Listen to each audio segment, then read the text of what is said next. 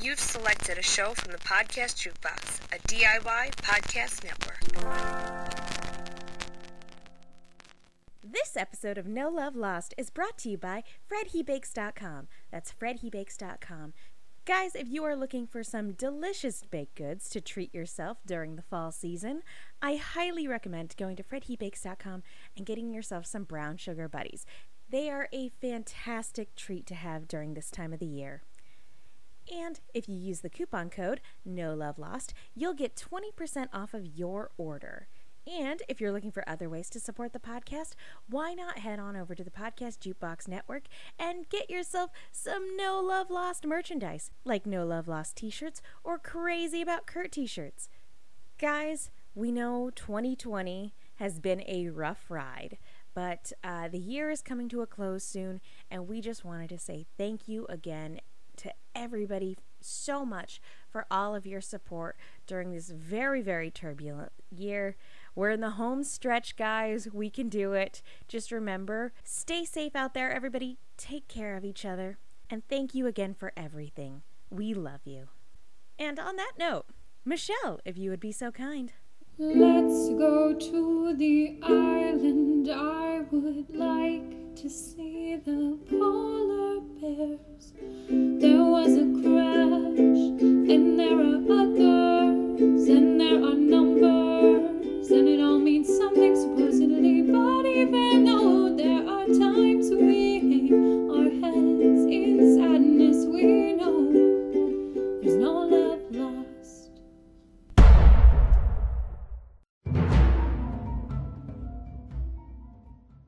We had to go back.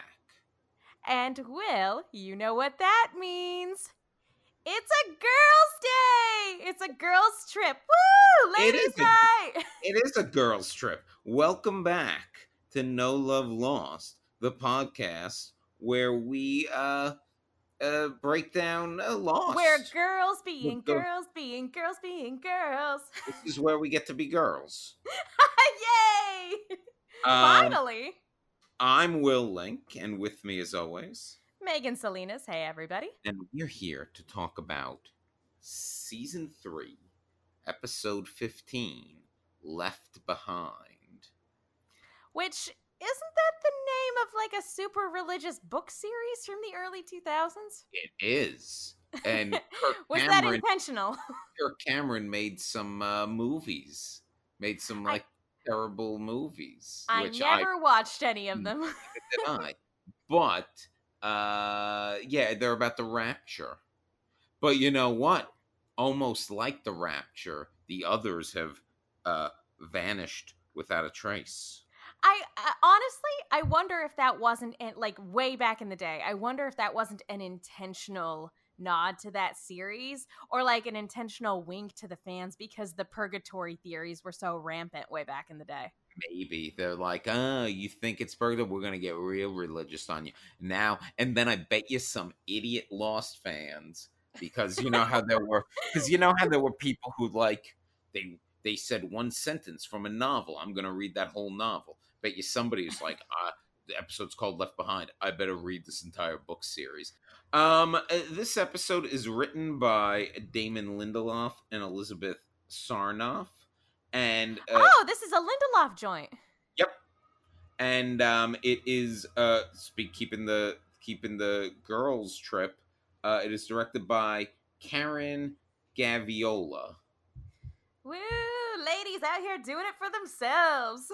And this is I happen to enjoy this episode. It's a real character-based episode. It's there's there's the monster and stuff, but it's really just about like orienting where some characters are, getting more into what the dynamics are going to be on the island with Kate and Juliet and Jack. Well, you know what this is? This is like the first time, in my opinion, and granted, you could make the argument that the series did it a little bit with Desmond's previous episode with his trip in time, but this is the first time I think Lost has done sort of a classic TV trope episode because of there's a very famous Sidney Poitier film about two prisoners The who Defiant are ones. yes, two Tony prisoners Curtis. where they are chained together and they have to set aside their differences to make it to freedom. I think I've never actually seen the movie, but it's become such a ubiquitous trope in television that usually if you're watching a series, especially an episodic series in like the early 2000s, at some point you were going to see an episode in which two characters were tied together and had to set aside their differences to make it to freedom. Like this is something that's been done in so many different series. I've seen it in cartoons. There was a Pokemon episode back in the day where two Pokemon were chained together. Like this is something that every series did at some point or another. I think this is the only instance I can think of, though, in which I've seen the two people who are chained together be two women. Correct me if I'm wrong. Can you think of any other instances in which that's been the case? Not off the top of my head. Now, is this a trope that you're super familiar with, Will? I mean, I've seen The Defiant Ones, the movie. And actually, I had written that in my notes, so I'm glad you brought it up. But I mean, I saw episode of Quantum Leap, which was the exact same plot as the Defiant Ones, basically. I mean, I think the reason why it keeps coming up is because it's like such an easy but also compelling recipe for conflict, right? Well, yeah,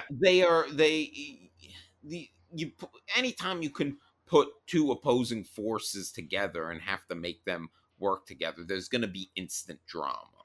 And there's instant drama with her and Juliet. So in that regard, I think I don't know, I think it really works here. And then there are some twists. Yeah, I will be honest. I think what you said earlier is absolutely true. I think this episode in particular, I enjoyed it this time around. I think it's leagues ahead of a lot better than Kate's last flashback episode or Kate-centric episode. But I will say that the first time I watched it, I remember being really frustrated with it. And that was because at the time I still really didn't like Juliet. But now you like Juliet. I'm coming around on her for sure. But like watching it again, I can see why my past self was so upset. And it's funny because this is one of those episodes that really stuck in my memory. But also, I remember the ending. I don't remember the ending of this episode from when I first watched it. In my head, I superimpose the ending of a later episode onto the ending of this episode.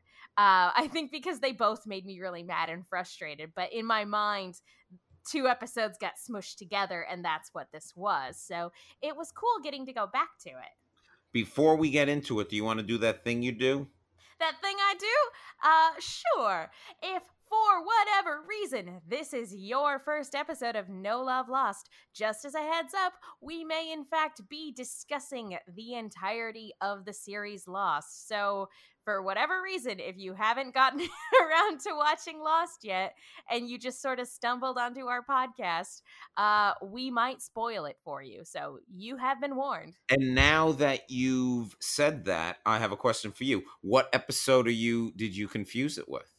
I don't remember the name of it off the top of my head, but it's the one where Juliet is making, like, at the very end of the episode, she's making a recording for Ben, and she's like, they totally bought it. Hook, line, and sinker. Also, I hate you for making me do this. Okay. Like, in my head, that was the ending of this episode, which I think is just my frustration from one week carrying over into the next, because like the series is clearly wanting you to empathize with Juliet, but then she goes and does a betrayal like that, and even though you understand why, like I already didn't like her at the time. So I'm like, why? You're trying to make me like you and feel bad for you, but I don't because you're a liar. So there's a lot of cons going on in this episode. And I love a good con, and Lost loves a good con. Who doesn't? And I love a good con man, and it's a good thing because Sawyer's in this episode too. Sawyer, there's cons against Sawyer. There's Oh cons, my gosh, it's so good. but let's start with the flashback, and we see Kate. She's on the run as always, but her fan belt has broken down, and it's Never a good sign. It's gonna be 3 days before she gets a new one, and she's in the middle of Iowa, and she's going by the name Lucy, and she's at the gas station, and there's a little bit of a ruckus in which someone's threatening to call the police because someone is pulling the old fake jewelry gas station scam, and that's who would dare to try such a ruse? well, there are only two people who would ever dare try such a ruse. One is Sawyer, and the other is his old flame Cassidy. I'm so happy to see her. This was an awesome team. I mean, we've had lots of episodes in which characters their lives intersect in some way, shape, or form. This was one I never anticipated would happen, and yet I'm so glad it exists. It's one of the best of them. It's one of the best of them, and it's because it's not just two characters that we know have this connection to this man that we also are a fan of, and they don't know it. It's not just that. It's that you have these two women also working at the height of their abilities, but within that story, you don't just get to see them like pulling cons and helping each other out, but you get to see them break down and be vulnerable a bit too, and honest with each other. And the two people who don't get to be honest often at all. Yeah, it's one of the few times that we really see Kate let her guard down around somebody. And we know for a fact that Cassidy lowering her guard as well is something that she doesn't readily do after after Sawyer betrayed her too. And I think that's the big thing, is that these are both women who have been betrayed by people they care about. And so letting down of the guard and sort of, even if it's just a temporary situation, even if it's just for this one-time thing, just both of them letting their guards down and working together and being able to trust in one another is such a huge thing at this point in both of their lives. And unlike the episode where Kate randomly got married, I don't have any trouble placing this in the timeline. I did it first. I was like, at what point in time is this happening? But it wasn't difficult once you got through the events of the flashback to figure out exactly where in her journey this had happened. So she sees Cassidy's about to get busted on the fake necklace scam, and she walks up and bails her out. She says, "Oh, my father had a jewelry shop. I know a real one when I see one. I'll take that for $60. And then, of course, the cops aren't called, but Kate sidles up to Cassidy and is like, "Hey, how about giving me my money back?" And I do love the look that Cassidy gave her when she's like, "Oh yeah, my dad's a jeweler." You could definitely see Cassidy doing equations in her head, the math going by of what's this person's angle? Yeah, but there's also, I feel like, a little game recognizing game kind of thing. Oh, for sure. Mad respect just happened. So Cassidy's like, you're not just trying to help someone out. You didn't want the police here. What do you run from? And they decide to go. She's like, "I'll give you a ride. You buy me a drink." and they go to a bar, and they start they start they start talking, and Now, Cassidy asks her name, and she immediately knows it's BS. She's like, you hesitated, like, once again, I'm fairly certain that Kate has just pulled from the names of notable women in television. wait, who are some other ones she's used then? I know she did, like, didn't she do Rachel at some point? Monica was Yes. definitely one. And now she's Lucy. So yeah, she's just cycling through famous sitcom names. So Kate basically tells her story. She tells, what she did. She's upfront about it and says she's there. She wants to talk to her mother.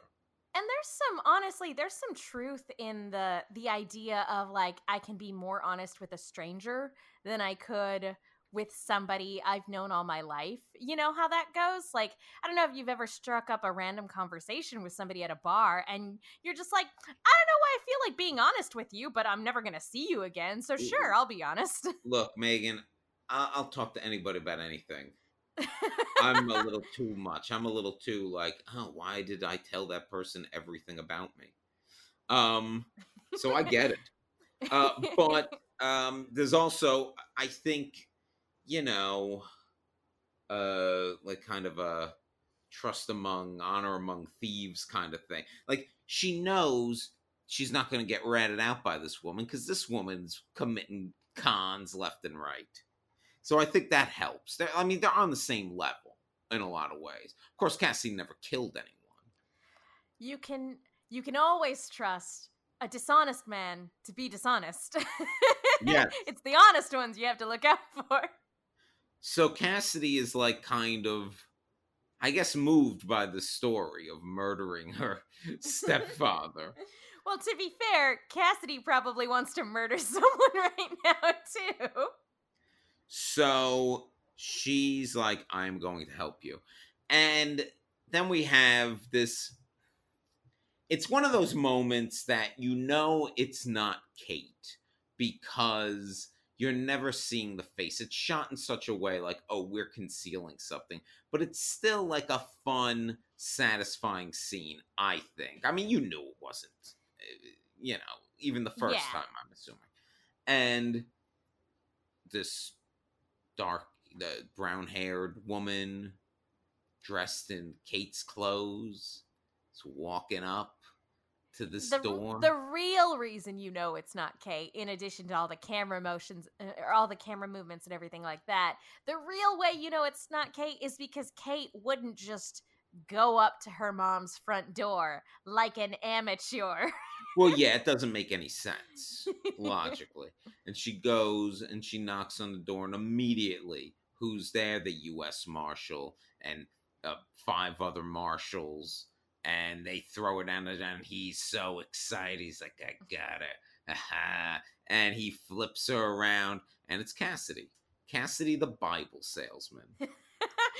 And for a fact, Cassidy really did Kate a solid there, because she had to then tolerate hours of having to talk to the marshal, which that's not fun for anyone. Wait, how long did she say, though? I thought she said she was only questioned for a half hour. Did I mishear that? I don't know. Maybe it just every minute with him feels like an eternity. I wouldn't want to be. Well, she even brings this up later. Hey, you got me lying to U.S. Marshals. I deserve some honesty here. And not gonna lie, because they were both so forthcoming and so honest with each other, there was a part of me that didn't remember if Cassidy was going to rat Kate out. Like, no joke. At one point during this rewatch, I got a little anxious. I was like, oh man, is Cassidy gonna sell her down the river? I hope not. Cassidy's cool. Well, Cassidy doesn't, but she's like, hey, I lost a lot of Bibles in a case, and I had to talk to them for a while. So what's the why do you need to do this? And Kate basically says that her mother gave her up. Like, this woman raised her. This woman loved her. the mother gave her up and she needs to know why. Yeah. Which I get. Yeah. I mean, because that's the whole thing is Kate obviously murdered her stepdad because she hated him, but she has convinced herself that she did it for her mom and not for selfish reasons. And granted, I'm sure it is very much a little of column A, a little of column B. Like, it's not like she wholly did it for herself. Like, she did want to protect her mom, and she did everything she could to set her mom up for life.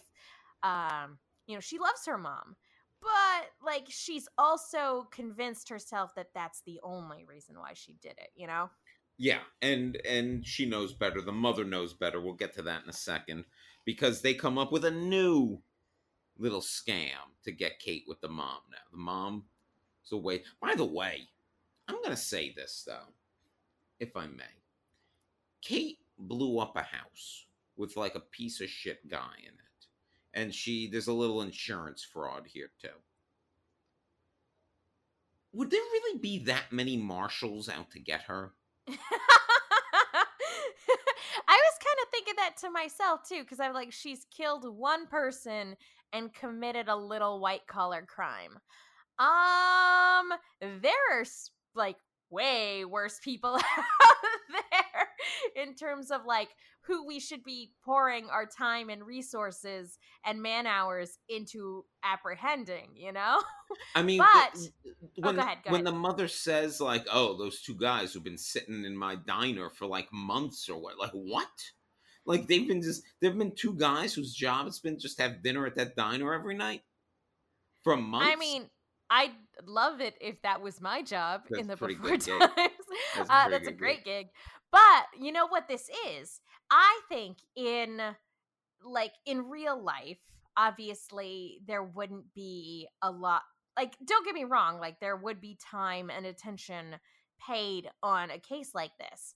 However, I think what we're meant to infer based on this sort of like zealousness of the police manhunt is that it's because the marshal has taken this personally. Yeah, that's why there's so many like man hours and resources being poured into apprehending Kate, is because she humiliated him. Kate has become his white whale.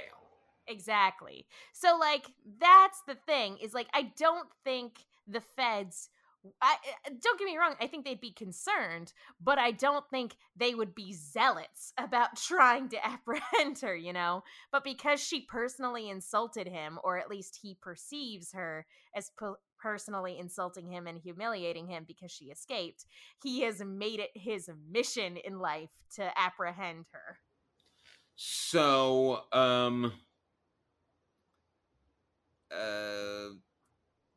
they come up with this new scam, and Cassidy's in the diner and orders some chili, and then when Kate's mom's walking by, she knocks the chili onto her, knowing that she will have to go to the restroom to clean up. And who's hiding out in a stall? It's Kate. This is the saddest scene in the episode, Will. That's such a waste of good chili.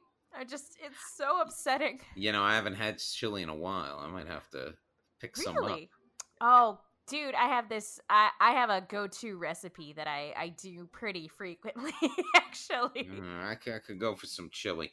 But Kate's there, and she basically comes out of the stall, and she's got the opportunity to talk to her mom. And her mom, I will point out, she probably shouldn't have been wearing the same outfit that Cassidy was wearing when she came knocking on her door. It's like Kate's only got that one outfit. What was Kate wearing when Cassidy was wearing it? I can't remember. Anyway, she's got like 5 outfits at the moment, and that's it. But the mom does most of the talking. Because it's almost immediately, the mom's like, "Are you here to say you're sorry?" And Kate's kind of like, "What?" Like, she's like, "No." And she's like, basically the mother makes said, like, Kate doesn't understand why the mom turned her in and why the mom's so upset about this guy dying. And she says, you can't help who you love. And then that's when Kate is like, I did this for you. And she's like, you did it for yourself. And I think you're right. I think I don't know, but I feel like the episode is really leaning heavily on the idea that Kate did it for herself. Like, I think Kate is coming to that realization in that moment. I know what you're saying. Like, there has to be a little bit for her mom, because if he was abusing her, she shouldn't have been putting up with that. Well, that's but I think the episode very much leans into like I mean, do we? Let me ask you this, and we may have talked about this in the Kate episode when she kills her stepdad, but that was a while ago now. Like, do we agree Kate was morally in the wrong for what she did, or do we think it was justifiable what she did? Well, I mean, this kind of goes back to our discussion of, is it ever okay to murder somebody? Like, we had this kind of discussion when in Echo's last episode, when he killed those drug dealers and then walked out of the church, and everybody was like, how could you do this thing? And it's like, self-defense, that's how. It's one of those things where I personally don't condone murder in any sort of situation. However, this guy was clearly a piece of shit, and Kate's mom was never going to report him. And you have to understand, from the point of view of like a loved one who is seeing their whatever the relationship may be, somebody that they care about in an abusive situation, who and being unwilling to leave it. Like, you never know when one of those abusive situations is going to go too far. So Kate, in her mind, might have been saving her mom's life. Like, we don't know the extent of the abuse she suffered by this guy's hands. Like, it could have if Kate had chosen to do nothing, her mom might have died at some point. Like, he could have pushed her at one point, and then like she hits her head on a coffee table, and then boom, she's dead. You know, you never know. So on the other hand, I can't say, like, I don't condone murder, but if you're afraid that a loved one is going to be murdered by somebody who's abusing them, like, and no one's doing anything, like there are no authorities coming in, like the person is refusing to report the other person because they're in a abusive relationship and they've convinced themselves that it's okay. Like, I don't think Kate is it's a weird thing to say that I don't condone murder, but I don't think Kate's a bad person. No, I don't think she's bad. You know, I'm it's probably for the best, but I'm surprised the show never gave us a flashback to her, like, living with her mom and stepdad or something like that, where we saw a little bit more that relationship. Yeah, I don't know. I mean, maybe the show, there are certain things that the show wanted to be, you know, mysterious about. Like, it took multiple Kate flashback episodes to really understand, like, her situation. It was more important for her to have that Nathan Fillion flashback and, or no, get that little plane. I'm with you. Like, I actually think the plane episode wasn't a throwaway episode. No, I don't either. I'm just I mean, I don't even know if I want to see that episode, but it does strike me as something that, had we seen it, but maybe that's the exact reason we don't see it, because then we wouldn't be, if we saw that episode, you and I wouldn't be able to have the conversation about the morality of what she did, because it'll have been that much more clearer that he had it coming. Now it always remains a mystery of how bad was he really, and it's about her and her mother more than anything. It leaves her situation in a state of moral ambiguity. And if there's one thing that Lost loves being, it's in a state of ambiguity. So, So, But I the, also think like you also do have to keep in mind that the time period of which this show was made, and like there weren't a whole lot of shows, I think, especially prime time shows, really delving into the effects of abuse and abusive relationships and gaslighting and things like that. So I also think that that's probably like something that wouldn't conventionally, like, you wouldn't get a real deep dive on that on network TV, you know? but the mom says she's not going to turn her in. But says basically she'll never see her again. Well, and she, drops that little bit that we get tied in from the plane episode where she goes, "If I ever see you again, the first thing I'll do is call for help." And she is Yes. true to her word on that. Yes. And that is how we know exactly where this fits into Kate's timeline. Well, the car is now fixed, and Cassidy drives her to it, and they have a little very nice moment where Kate tells her her real name, and then Kate also says that this horrible guy who stole all her money, like, tell me who he is, I'll find him. Like, Kate's gonna straight up hunt down This Sawyer. is a case for the one and only Detective Kate. She could hunt anyone down. I'll And find this guy who's done you wrong, sweetheart. but we've seen Kate break down the episode. Now we finally see Cassidy break down a little bit because she's pregnant and it's his. And let's face it, she's still got a bit of a torch there for Sawyer. Which I think is a nice, I mean, it would feel so wrong, honestly, if we didn't know that it was Sawyer that she was talking about.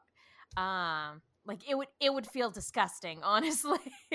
But because we know Sawyer, we know who it is, and we know how it sounds to an outside observer, it's just like, oh man, oh poor Cassidy, this sucks. Sawyer, shame on you.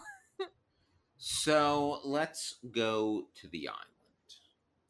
I do want to say though that like I love this team up, and I know this isn't the last time Cassidy and Kate are on screen together, but like I feel like this was a much better use of our time than the Nathan Fillion episode.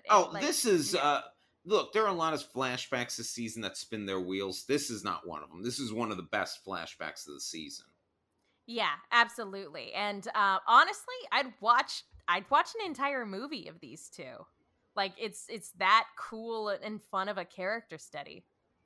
So on the island, Kate's having another encounter and team up with a woman, and the episode starts with Kate sees someone, Juliet, coming into the little pool hall there, rec room there that the others have.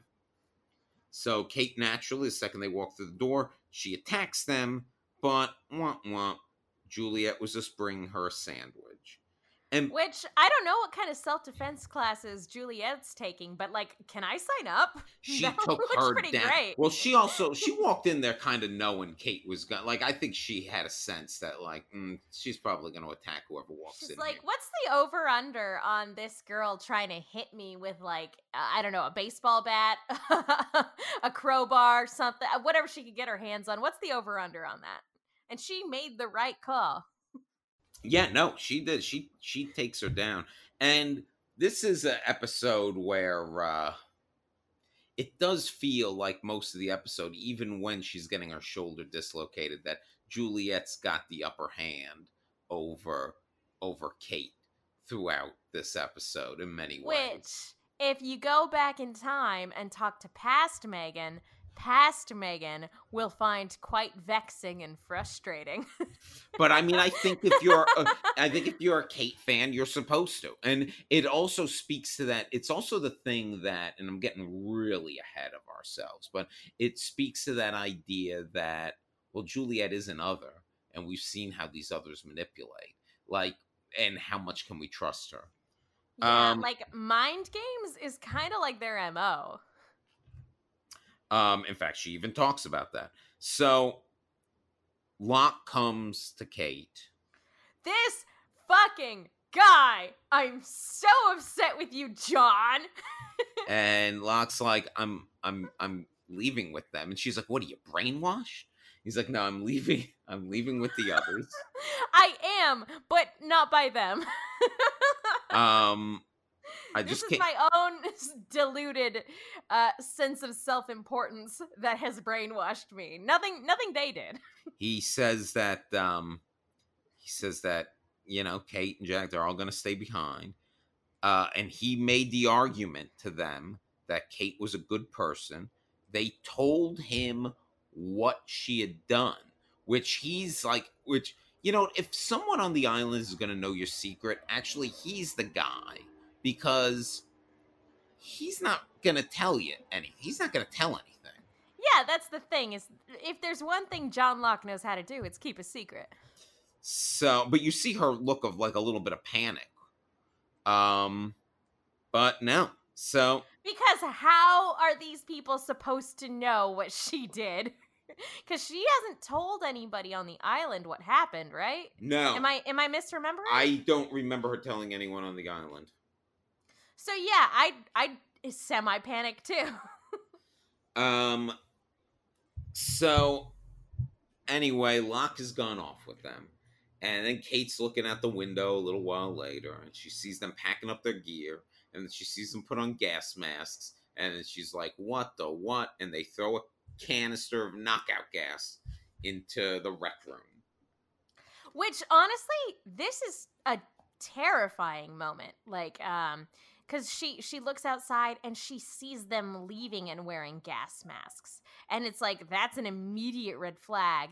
And then the door opens up and a gas canister is thrown in. That is genuinely chilling and upsetting. Like, I have to give this episode props for, that is borderline nightmare fuel, honestly. So when Kate does come to, she is in the jungle. She doesn't know what's happened. And she realizes she's handcuffed to Juliet.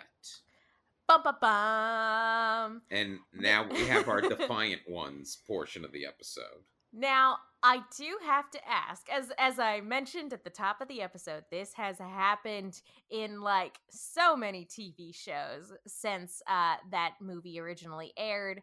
Will, what has been your favorite iteration of this trope? I'll be honest with you, I don't remember. I'm having trouble recalling some that I've seen offhand, if I'm to be totally honest. Other than the movie and this, and I think I said there was an episode of Quantum Leap that literally stole the plot of the movie. It's one of those cases where, I think plagiarism is the sincerest form of flattery, that sort of thing, where it's such a good story, it's such a good idea and premise, it gets used over and over and over again. But I love the sort of variations that often get thrown on it. I love the curveball that this episode throws into it in terms of what we'll talk about in a little bit in terms of Juliet. But I think off the top of my head, because I was thinking about this before we started recording, I was trying to think of what other examples of this do I really like. And there's an episode of Tales from the Crypt where a police officer, maybe a sheriff, maybe a U.S. Marshal, I don't know, it's been years since I've seen the episode, where he handcuffs himself to a convict, and then the convict kills him. And so for the entirety of the episode, this guy is handcuffed to a corpse. Oh.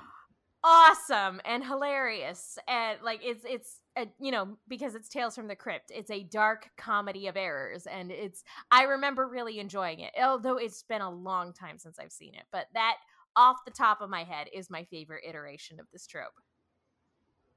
Well, she wakes up with Juliet handcuffed to her, and she sees a little knife in Juliet's pocket. And she slowly slips out the knife. And I think this is a good directing job, because the way she has the knife, almost wonder. I mean, she's not going to because of just the nature of the show, but you almost wonder in the way it's framed, in the way she's holding the knife by Juliet, like, oh, is she going to try to kill Juliet? Is she going to? And Juliet opens her eyes, wondering the same thing, grabs Like, her wrist. Juliet going, I've also seen that episode of Tales from the Crypt, and that's not how this is gonna go. So basically, Juliet's like, that's not gonna undo the handcuffs. We gotta pick them. We need something smaller. So they're gonna remain handcuffed together. But Juliet, when she starts to realize what's going on, and that Kate wants to go back, and she's like, no, like, why would we go back there? Like, they don't want us. I mean, they just did this to us. How can we go back? And Kate is not thrilled with Juliet here. Probably she don't trust her. Understandably so, because she was one of them. And it's like, what happened that now you're, like, cast away with me? And Juliet does bring up, like, well, Ben does like mind games. But well, and correct me if I'm wrong, but, like, I'm trying to remember, like, that the beginning of this season feels like so long ago. Yeah, but, because, like, yeah. At one point, didn't she have Sawyer at gunpoint? Yes. Yeah. Okay, I did not make that up. But Okay. she also helped them escape. That's also true. Okay, that's fair. Juliet's a complicated character. Yep. Sure. I believe you. And I'm feeling for Juliet a lot more than I did on my initial run. I'm not gonna just dig in my heels and be stubborn for the sake of being stubborn. I feel for Juliet. But Wait. I also want to recognize the frustration that my past self felt. Well, you've matured. That's certainly one way of looking at it. So they're walking, and it's night, and Kate's like, no, we gotta follow this track. And Juliet's like, it's gonna rain. Let's get shelter and wait till morning. And Kate's like, no, we're gonna lose the track. And then it starts to pour rain. And then, Juliet's basically like, don't go back for Jack. Jack told you he didn't want you to go back. Yeah, she was like, I was there. I watched it. Like, buzz off. He doesn't want you there. And then she basically says, like, and by the way, you ruined his chance to go home. And and by the way, ruined Juliet's chance, because there's a little bit of projecting there, too. Now, and I totally, again, because I feel for Juliet a lot more than I did back in the day, I understand. I understand her frustration. Assuming any of this is genuine and not just all part of the manipulation. But I feel for Juliet a lot more than I used to. And so I understand her frustration. On the other hand, it's not Kate's fault. Kate just wanted to rescue Jack. She had no context for what was going on their side of things. Locke was the one that went motherfucking AWOL and blew up a submarine like a goddamn lunatic. Well, Kate brought a lunatic on the rescue mission. That's what happens. I do put some more blame of this on Kate. Kate shouldn't have gone back. He told her not to go. I don't want to put as much blame on Kate. Locke was the one that blew up the submarine against the wishes of literally everyone. Everyone. He was the one that sabotaged them. He was the one that randomly decided to murder that guy. Like, Locke. Now, here's sorry. Just since I've brought it up in the context of this conversation, and we've already talked about John choosing to go with them. Like, John's the asshole here, right? Like, in this situation, like, don't get me wrong, I feel for him and everything like that, but, like, all these actions don't you kind of feel like John Locke was being set up to be the eventual villain of the series? And I don't mean like be the puppet of the villain of the series, but like I mean legitimately be the villain of the series. No. No? No. I don't think I think John Locke is I think John Locke's doing what John Locke believes is right and necessary and for the greater good. And yes, that could still make you a villain. But I mean, don't get me wrong, that would make for a compelling villain. But But he like, doesn't. He has no intent. I don't think he has no intention of harming people. He has empathy for people. Like he's not. but he's a zealot. Like it's never something I ever picked up on an initial viewing of this show. Apart from some of the creepiness that was sort of established in season 1, like. But rewatching the show, I legitimately think he was being set up to be the villain in Endgame. And in a way he is, but he's also not.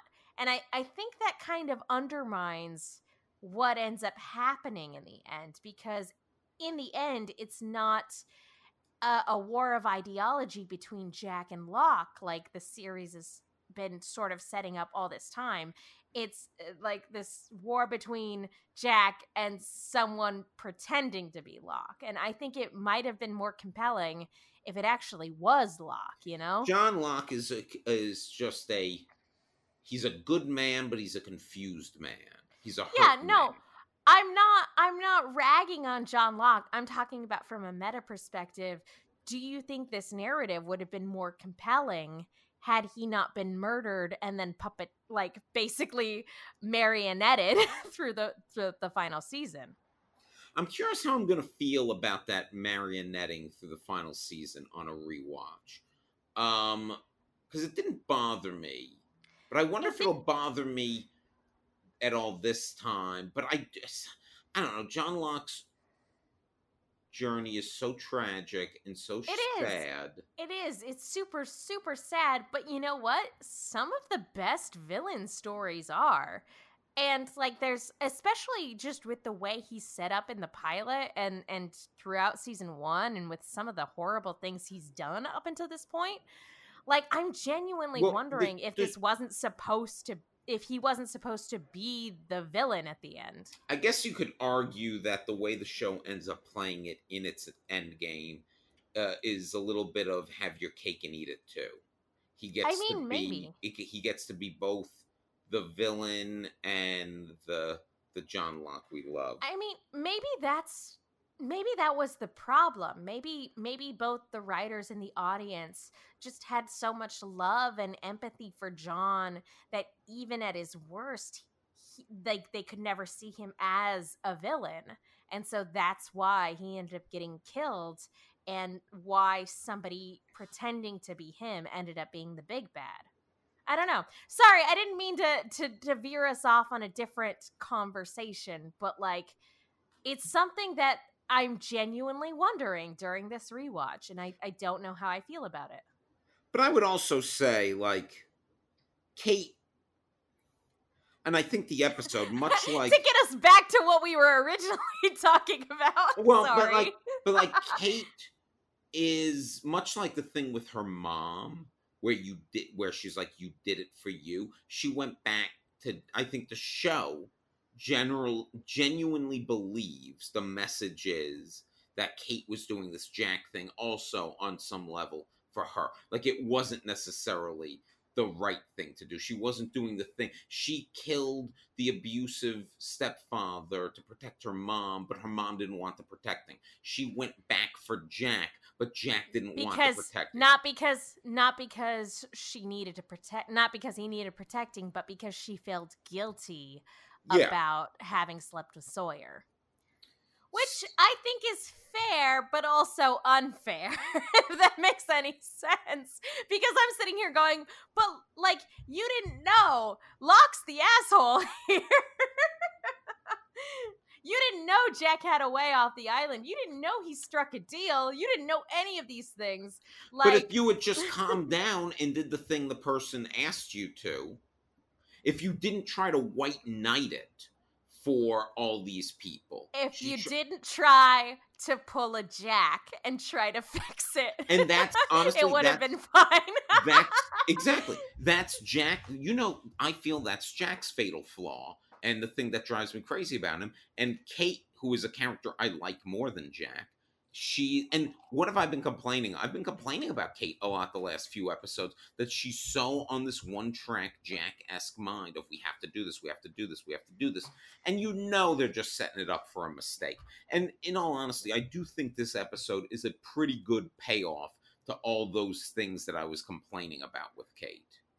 Yeah, no, and I agree. I fully believe that almost everything about this episode is really, really satisfying. But I also want to point out, I'm just sitting here, I don't want to put all the blame on Kate for not having all the context. I'm not putting all the blame on her, but I mean, there's blame to be put. Sure, but she also didn't have the context that we the audience have. That's called dramatic irony. I want to sit and point out that John Locke is the one that stranded everybody here because he blew up the goddamn submarine like an asshole. Yeah, no, and by the way, I'm not a selfish asshole. I'm not saying that's I'm not saying that wasn't a dick move, but we have to move. It was a major dick move. We have to move on from this. And I'm sorry for taking us on that tangent, but I just want to point out that yes, there is some blame with Kate, and I think we can both agree on that. But John Locke is the asshole here. So then there's this badass fight in the rain between Juliet and Kate, in which Kate ends up really angrily dislocating Juliet's shoulder and then feels immediately shitty about it. Well, because she didn't mean to. She was just trying to hurt and subdue her, but you could definitely tell the second that crack happens and Juliet starts screaming that she's like, oh my god, I'm so sorry, oh my gosh, no. And I'm not gonna lie, Will, I've never dislocated any joint in my body. Neither have I. But in my brain, it is the worst thing in the world. I've never experienced that pain, but in my brain, it is definitely the worst thing that can happen to a person. So they don't have too much time for Kate to apologize because all of a sudden they hear that familiar sound and the monster is coming. So he killed Nikki and Paulo and now he's back for more. And they have to run, and they run off, and Juliet's like, what's happening? And they hide in a tree, and then there's the monster POV, and the monster comes to the tree, and there are these bright flashes, and Juliet looks very nervous, and then... And I do want to ask, because we saw, the smoke monster appraise Locke and appraise Echo. Do we think this is it appraising Juliet, or do we think it's just sort of scanning the area, trying to find them? I think it's an appraisal. Okay. I legit don't know. Those lights are too directly on her. It's too, I don't know. It's scanning it, because that's why I asked, because it's unlike the last couple times we saw it appraising somebody. It's it's different every single time. I assume it was appraising her, but I also don't know for sure because it was shot differently. Then Juliet says that, I've never seen that thing before. I don't know what that is. And then she also tells Kate to pop her shoulder back into place, which Kate does. I don't know about you, but and don't get me wrong, I love my horror movies. I love my over the top, super, I love the silly, gory stuff and everything like that. But anytime a movie or a TV show decides it's going to be real and we're going to pop something back into place, that's where I'm oh my god. So after she does that, she explains to Kate why Jack wanted her to not come back for him. And she goes, he saw you and Sawyer. He saw him on the monitors in the cage, and you broke his heart. Boo! Boo! Like, honestly, her and Sawyer hooking up wouldn't bother me so much if the circumstances weren't so stupid, you know? And we talked about this during that episode. Yeah. Now, like, it was stupid to fuck in the polar bear cages, run away, then fuck. It would have been fine. But, like, it was just so contrived. And it wouldn't bother me so much if so much of the character development of season 3 wasn't, like, reliant on it. But, do you buy that?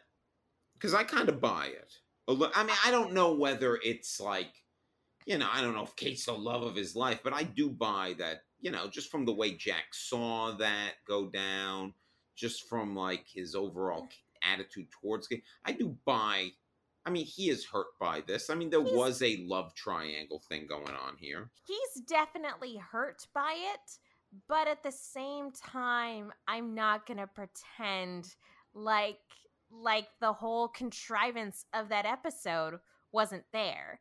And again, it wouldn't bother me so much if so much of the character development of season 3 didn't hinge on it. Like, So they the next morning, Kate, basically, they're walking back towards the houses, and Kate says, did he say that about breaking my heart? And Juliet says she just knows that that's the case. And Kate's basically like, oh, what do you know about Jack? And it turns out Juliet knows a lot about Jack. She rattles off a lot of things about Jack. And then claps back with a, what do you know about him, miss? I've known him for 3 months. Which to me doesn't say that Juliet knows him better so much as that she's just obtained all the information that a stalker would obtain. Yeah. Or somebody who wanted to commit identity theft. Like, that doesn't necessarily mean you know them better as a person. That just means you violated their privacy.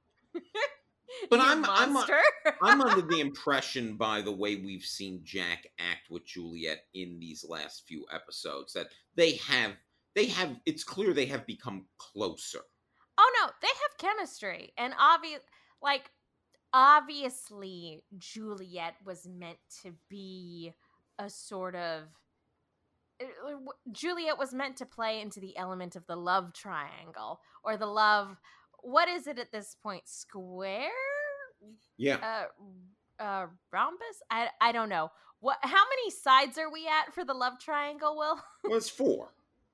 Well, at this point it's 4. But, like, also Ana Lucia was a potential love interest. Like, do we want to count her too? Or no, are we... she's dead. She's dead. Once she's you're dead, okay. You can't romance anyone. That's a fair point. But yeah, so, like, I guess it's a square at this point, but, like, an interchangeable square where that fourth corner, like, gets interchanged every other season. But, like, that's the thing that really frustrated me about this upon a first watch, and honestly, it still frustrates me. Is like, I don't give a shit about this love triangle. Why are you making me why are you trying to make me care about it so much? Man, I love... Well, we'll get into it with season 5. Like, I know what you're talking about. Yeah. Sawyer and Juliet, right? Yeah. Which is great and fine. But, like, I hate this shit right here. This, like, catty, like, we're pitting Juliet and Kate against each other because they're both pining for Jack. Like, well, I think... Ew. Well, look, there's a lot of manipulation going on here. I don't know if... That's fair. That's fair. Yeah. We don't know if, like, Juliet is actually pining for Jack, or if, like, we're just all playing into the fact that she knows that Jack and Kate are pining for each other. Or she's just, like, spitting shit back into Kate's face because she's mad at Kate for this whole sub debacle. That's fair. but you go back in time and you tell that to past Megan, and she's gonna tell you to go fuck yourself. Well, that's why I host a show with present day Megan. I don't know. She tells you to go fuck yourself pretty regularly. So let's get to some of this manipulation here. So the monster returns, and they run to the pylons. And Kate's like, "Oh, we can't go through here." And Juliet's like, I saw a dude die. It was horrific. And Juliet's like, no. They've been turned off. But Kate doesn't want to go through them, so Juliet has to uncuff them because she's had the key the whole time. And Juliet runs to the other side. Kate sees this, although still hesitates to run to the other side. Then Juliet uses a keypad. She's turning the pylons on. She's like, "Get over here." Kate gets over there, and the pylons come on, and the monster can't cross it. And then Juliet admits that she has seen the monster before, but they don't know what it is. They just know that they can keep it out through this I system. love this moment so much. Like, between both the reveal of, like, hey, I had this key the whole time, and also, yeah, I was totally playing dumb earlier. Like, I really, really love this reveal. It's so good. Yeah. Because it's like, well, you've established that I can't fucking trust you, so cool. Awesome. Wow. And then Juliet explains her reasoning, and it's the same thing. It's like, well, yeah, are you just telling me that because you got caught in a lie, or are you telling me that because it's the genuine reason? I don't know. Yeah. So they eventually get back to the houses. And she's like, "Kate, Jack's in that house. Go get him. I'll go get Saeed." And Jack's there, passed out. And Kate apologizes. Does the thing for Jack that she can't do for her mom, by the way. Apologize. Yeah. And just pointing out the parallels here. And, but, and now this gets to where I can see where you're like, it's a bit of a sting when Jack immediately then like asks about Juliet. But like also Kate immediately blames herself and nobody mentions it's not your fault. John Locke's a fucking lunatic. So we're all in agreement that John Locke is the asshole. But that being said, this is a very effective scene. So they walk outside. Saeed's there now too, and he's like, "I've checked all the houses." And like, well, Jack's like, "Let's head back." And Saeed's like looking at Juliet and being like, "She's not coming with us." And Jack's like, "No, like she has been left behind too. She's coming with us." And Saeed and Kate kind of like, I don't know about this. Kind of suspicious. And that's where we end the episode. Always listen to Saeed. He's the smart one. He and Kate should have been the leaders of the island. That's all I'm saying. Speaking of leaders of the island, there's one other storyline going on. Here we go. And this is a fun one, I think. I think so too. It's funny because at first I was like, when this plot sort of first kicked off, I was kind of rolling my eyes and I was like, here we go. More of season 3's spinning its wheels. But then by the time it wrapped up, I'm like, oh no, I liked that. That was fun. So Hurley comes up to Sawyer, who's like just, doing his thing on the beach reading. And he's like, "Hey, listen." And he's so clandestine about it. He kicks Sawyer and refuses to make eye contact with him. Like he's absolutely putting on a show about how like low key he's being right now. Yeah. "I don't want to alarm you, but they're going to put together a vote to banish you. And this is such an early 2000s thing. We're going to vote you off the island." But the thing about it is, considering, especially since in the last episode we learned, or not that we learned, but Sun learned what Sawyer had done to her. Like, it's viable. Like, you go into this storyline being like, oh, maybe they are thinking of getting rid of him. I mean, we know they won't, but maybe they will. And there was a part of me that was like, oh, come on. He didn't murder Nikki and Paolo. He didn't do anything. But yeah, that revelation coming out is like, oh wait, no, he did do a thing. He did do a very bad thing. So he goes to, so Hurley's like, listen, I want to help you here, but you got to make amends. And he's like, I'm not going to make amends, and you're rotund. Like, he's a dick. But he knows. Yeah, because he's like, I can't use any nicknames right now, so I'm just going to be very descriptive. I'm going to ask a weird question. Go for it. I've taken us on so many weird tangents this evening. And I don't want to harp on this for too long, but would Sawyer be a Trump voter? No. You know why? Why? One, I don't think he's registered to vote. No, that's fair. And two, a con man can always recognize another con man. The only reason why I said it is because Sawyer does have that quality of, I'm going to stick with this thing, and you're telling me I gotta do this, but I'm gonna be like, he always ends up coming around, unlike the president. But there was a thing going around. I'm trying to remember that I Never game. Did he say I never voted Democrat, and Kate was the one that said I never voted? I'm trying to remember which was which. I think you're right. Okay, so he is a registered voter. Okay. But that being said, like I said just now, a con man recognizes another con man. You know? That's my instinct too. There was this whole thing going around on Twitter this week of which television characters would have voted for Trump, and most of them I thought were kind of bullshitty. People just saying people for the sake of I'm like, no, the cast of Friends would not have voted for Trump. You're out of your mind.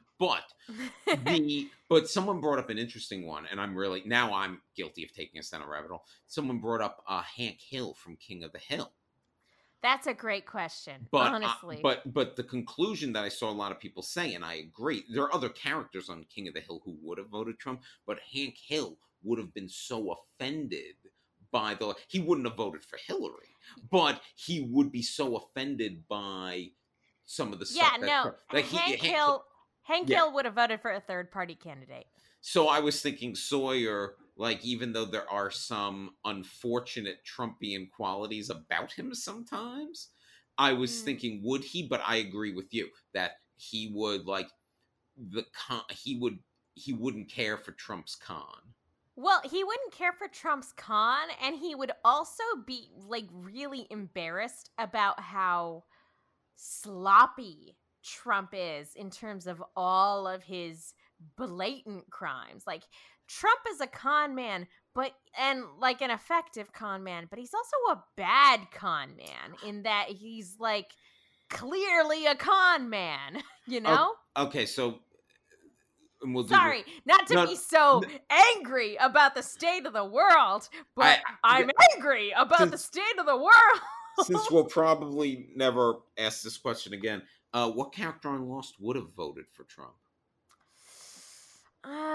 Probably somebody, who is just a hardline party voter, who's not necessarily somebody who would have really justified to themselves about the harmlessness of everything Trump said in the 2016 election, somebody who would have justified to themselves he just tells it like it is.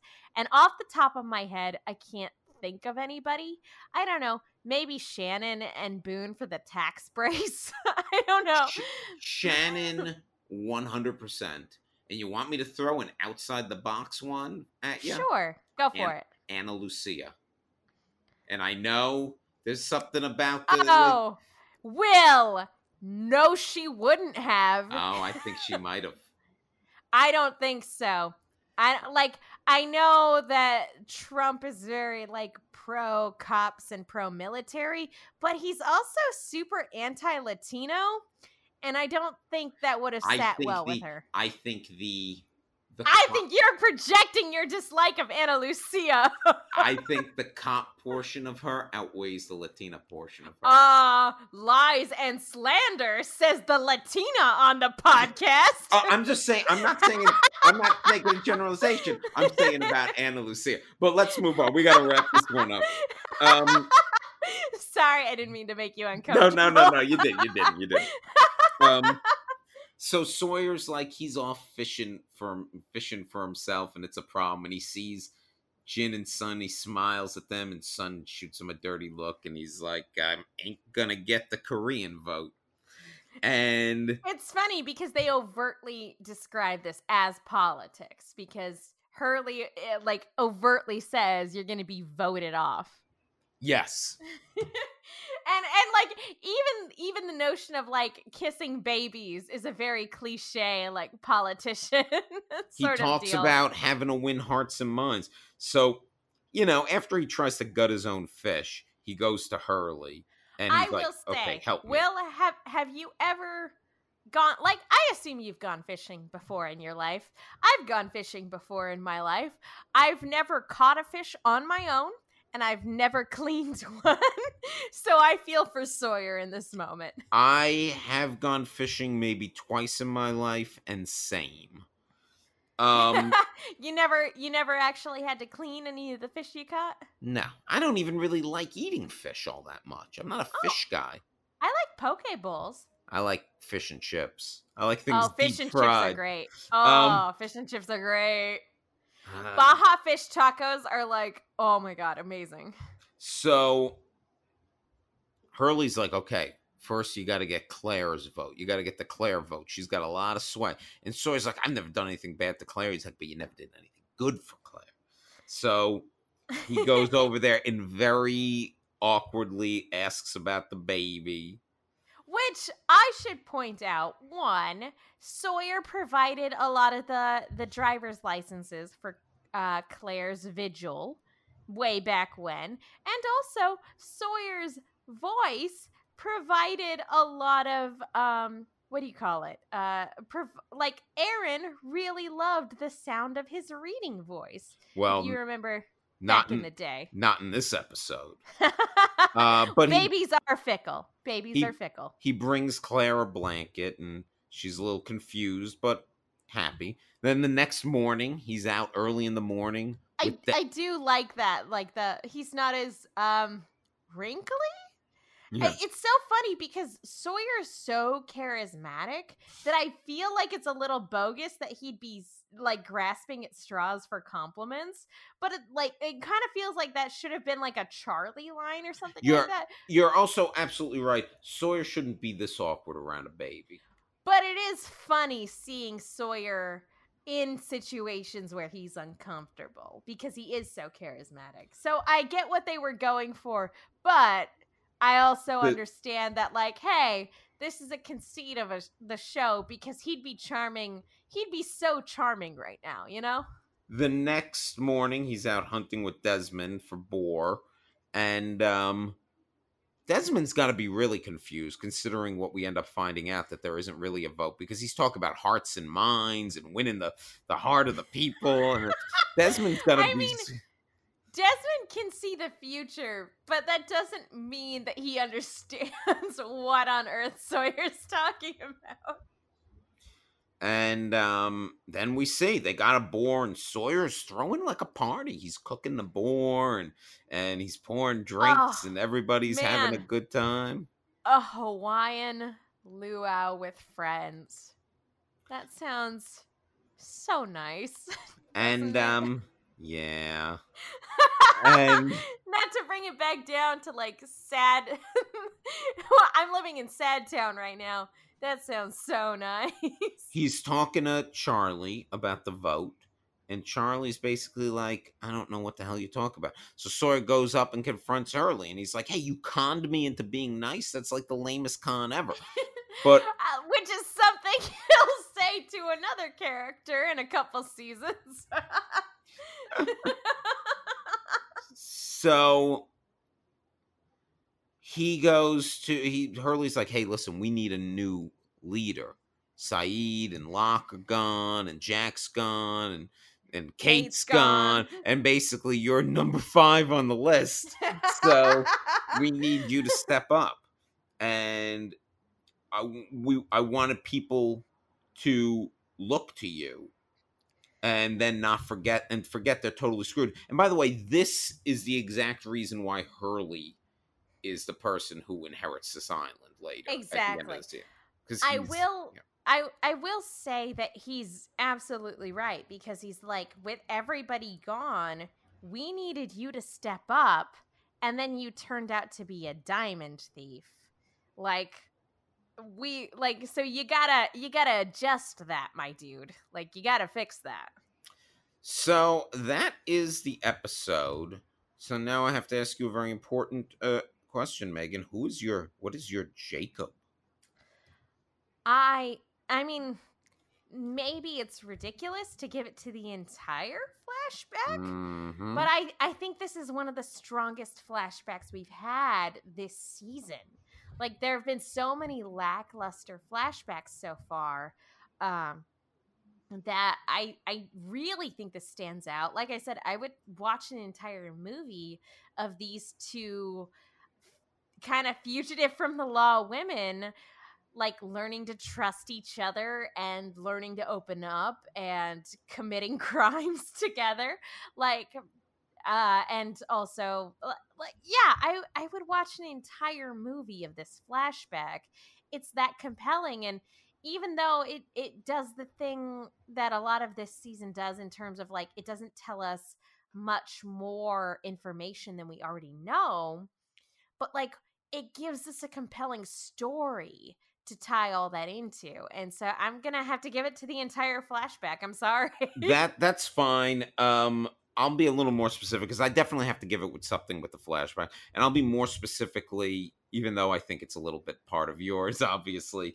The chemistry between them in the flashback, like, they're so good together. Immediately, both as performers and as characters, hit it off, and I buy because these flashbacks are tough, because you got like 10 12 minutes a episode tops. There are a lot of narrative constraints too, and usually it's tough to necessarily make these characters hit it off as well as these two did, and buy it. What is your Man in Black? Now, this I actually have a hard time picking. Oh, not because the episode is flawless, but because, like, there's actually a lot, if you want to be nitpicky. Sorry, you were going to say something? Oh, I was about to say I'm having a hard time picking too, but now it sounds like for different reasons. Because you could dig into, like, the fact that the notion of abuse isn't really fully explored to the extent that it should be. Or that trying to, or even the idea that, like, trying to rescue somebody from an abusive relationship is framed as selfish in any capacity. I could give it to the fact that, like, I didn't care for Juliet, when I was a younger viewer watching this, or that, like, the storyline with Sawyer is, even though it's entertaining, is spinning its wheels a little bit, or the fact that Kate takes all the blame, even though it's very clearly John Locke's fault, or the fact that even though this is such a female-focused episode, that I don't think there's a single scene that passes the Bechdel test. Like, if that makes any sense. Like, and granted, that's being really nitpicky. And also, that's not necessarily conflating passing the Bechdel test with also being feminist. Like, that's, the Bechdel test was just trying to make a point. Isn't there tons of scenes that pass the Bechdel test in this episode? Not really, because a lot of the scenes with Cassidy and Kate either mention stepdad, Sawyer, or Marshall. And a lot of the scenes with Kate and Juliet mention Jack or Ben. So, like, there's and granted, I wasn't taking notes. I wasn't doing a tally, but off the top of my head, I don't think this episode passes the Bechdel test.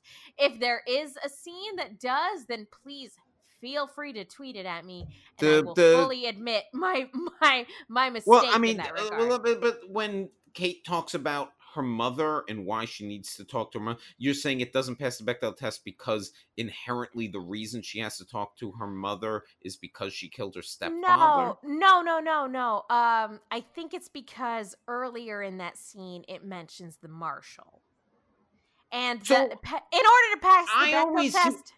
Go ahead. Maybe I have a misunderstanding of the Bechdel test, but because the scene isn't inherently about the marshal, so you can't mention a man at all to pass the Bechdel test.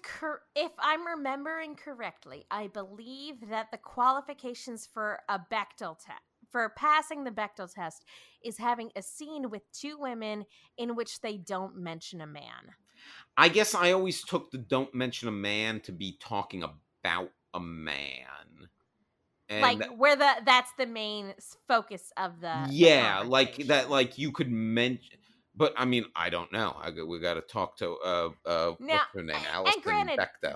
that's not to say that something that doesn't pass the Bechdel test can't be feminist. That's not at all what that test is supposed to prove. What that test is supposed to prove is a particular point about the way women are often written. That, again, that's not to say that something that doesn't pass the Bechdel test can't be a feminist work. No, that's understandable. But let's get back to the. So what's your man in black? I'm just saying, if I wanted to be nitpicky, there are a lot of things I do take issue with in this episode if I'm feeling nitpicky. But I think if I wanted I think the reason why I brought up all those other things is because I sound like a broken record, because my big problem with it is the love triangle.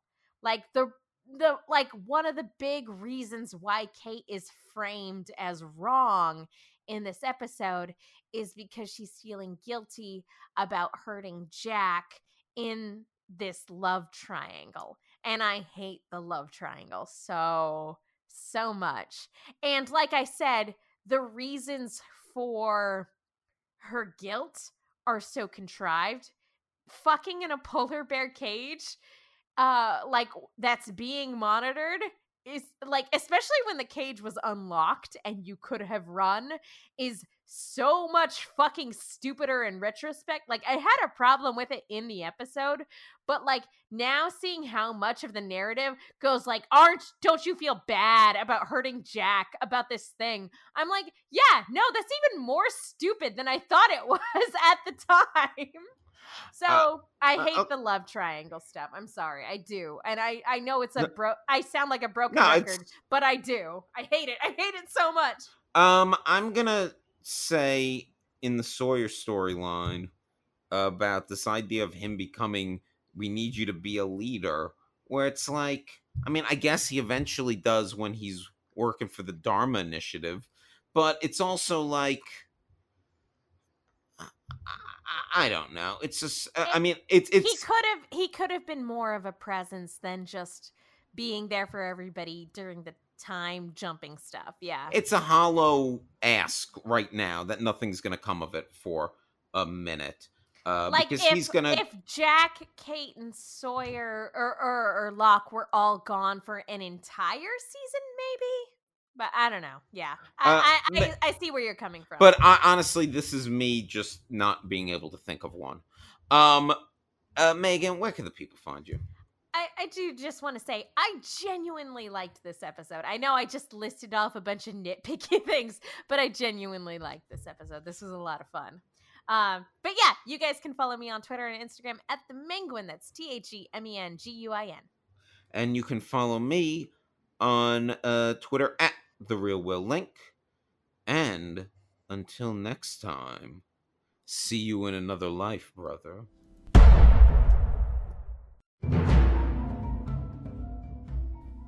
Hey there, everybody. I'm Will Link of No Love Lost. With me, as always, Megan Salinas. Hey, everybody. And we're here to talk to you about the Podcast Jukebox, a DIY podcast network. Yeah, the Podcast Jukebox Network has been super supportive of us as we venture back to the island. And so we just wanted to take a minute to thank them and to let you guys know that you guys should be supporting the other podcasts put on by this fantastic network. If you are enjoying No Love Lost, definitely give a listen to many of the other podcasts, many of which are far less vanilla than we are.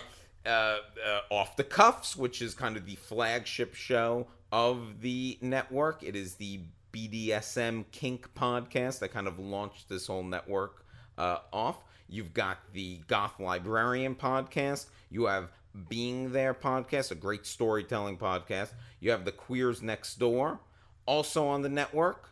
Proud to be Kinky. Drinks with God. And a little podcast that's close to my heart, Megan. What is that one called? Will Sean Podcast? Yeah. Will he? I don't know. Spoiler alert. Not as frequently as usual.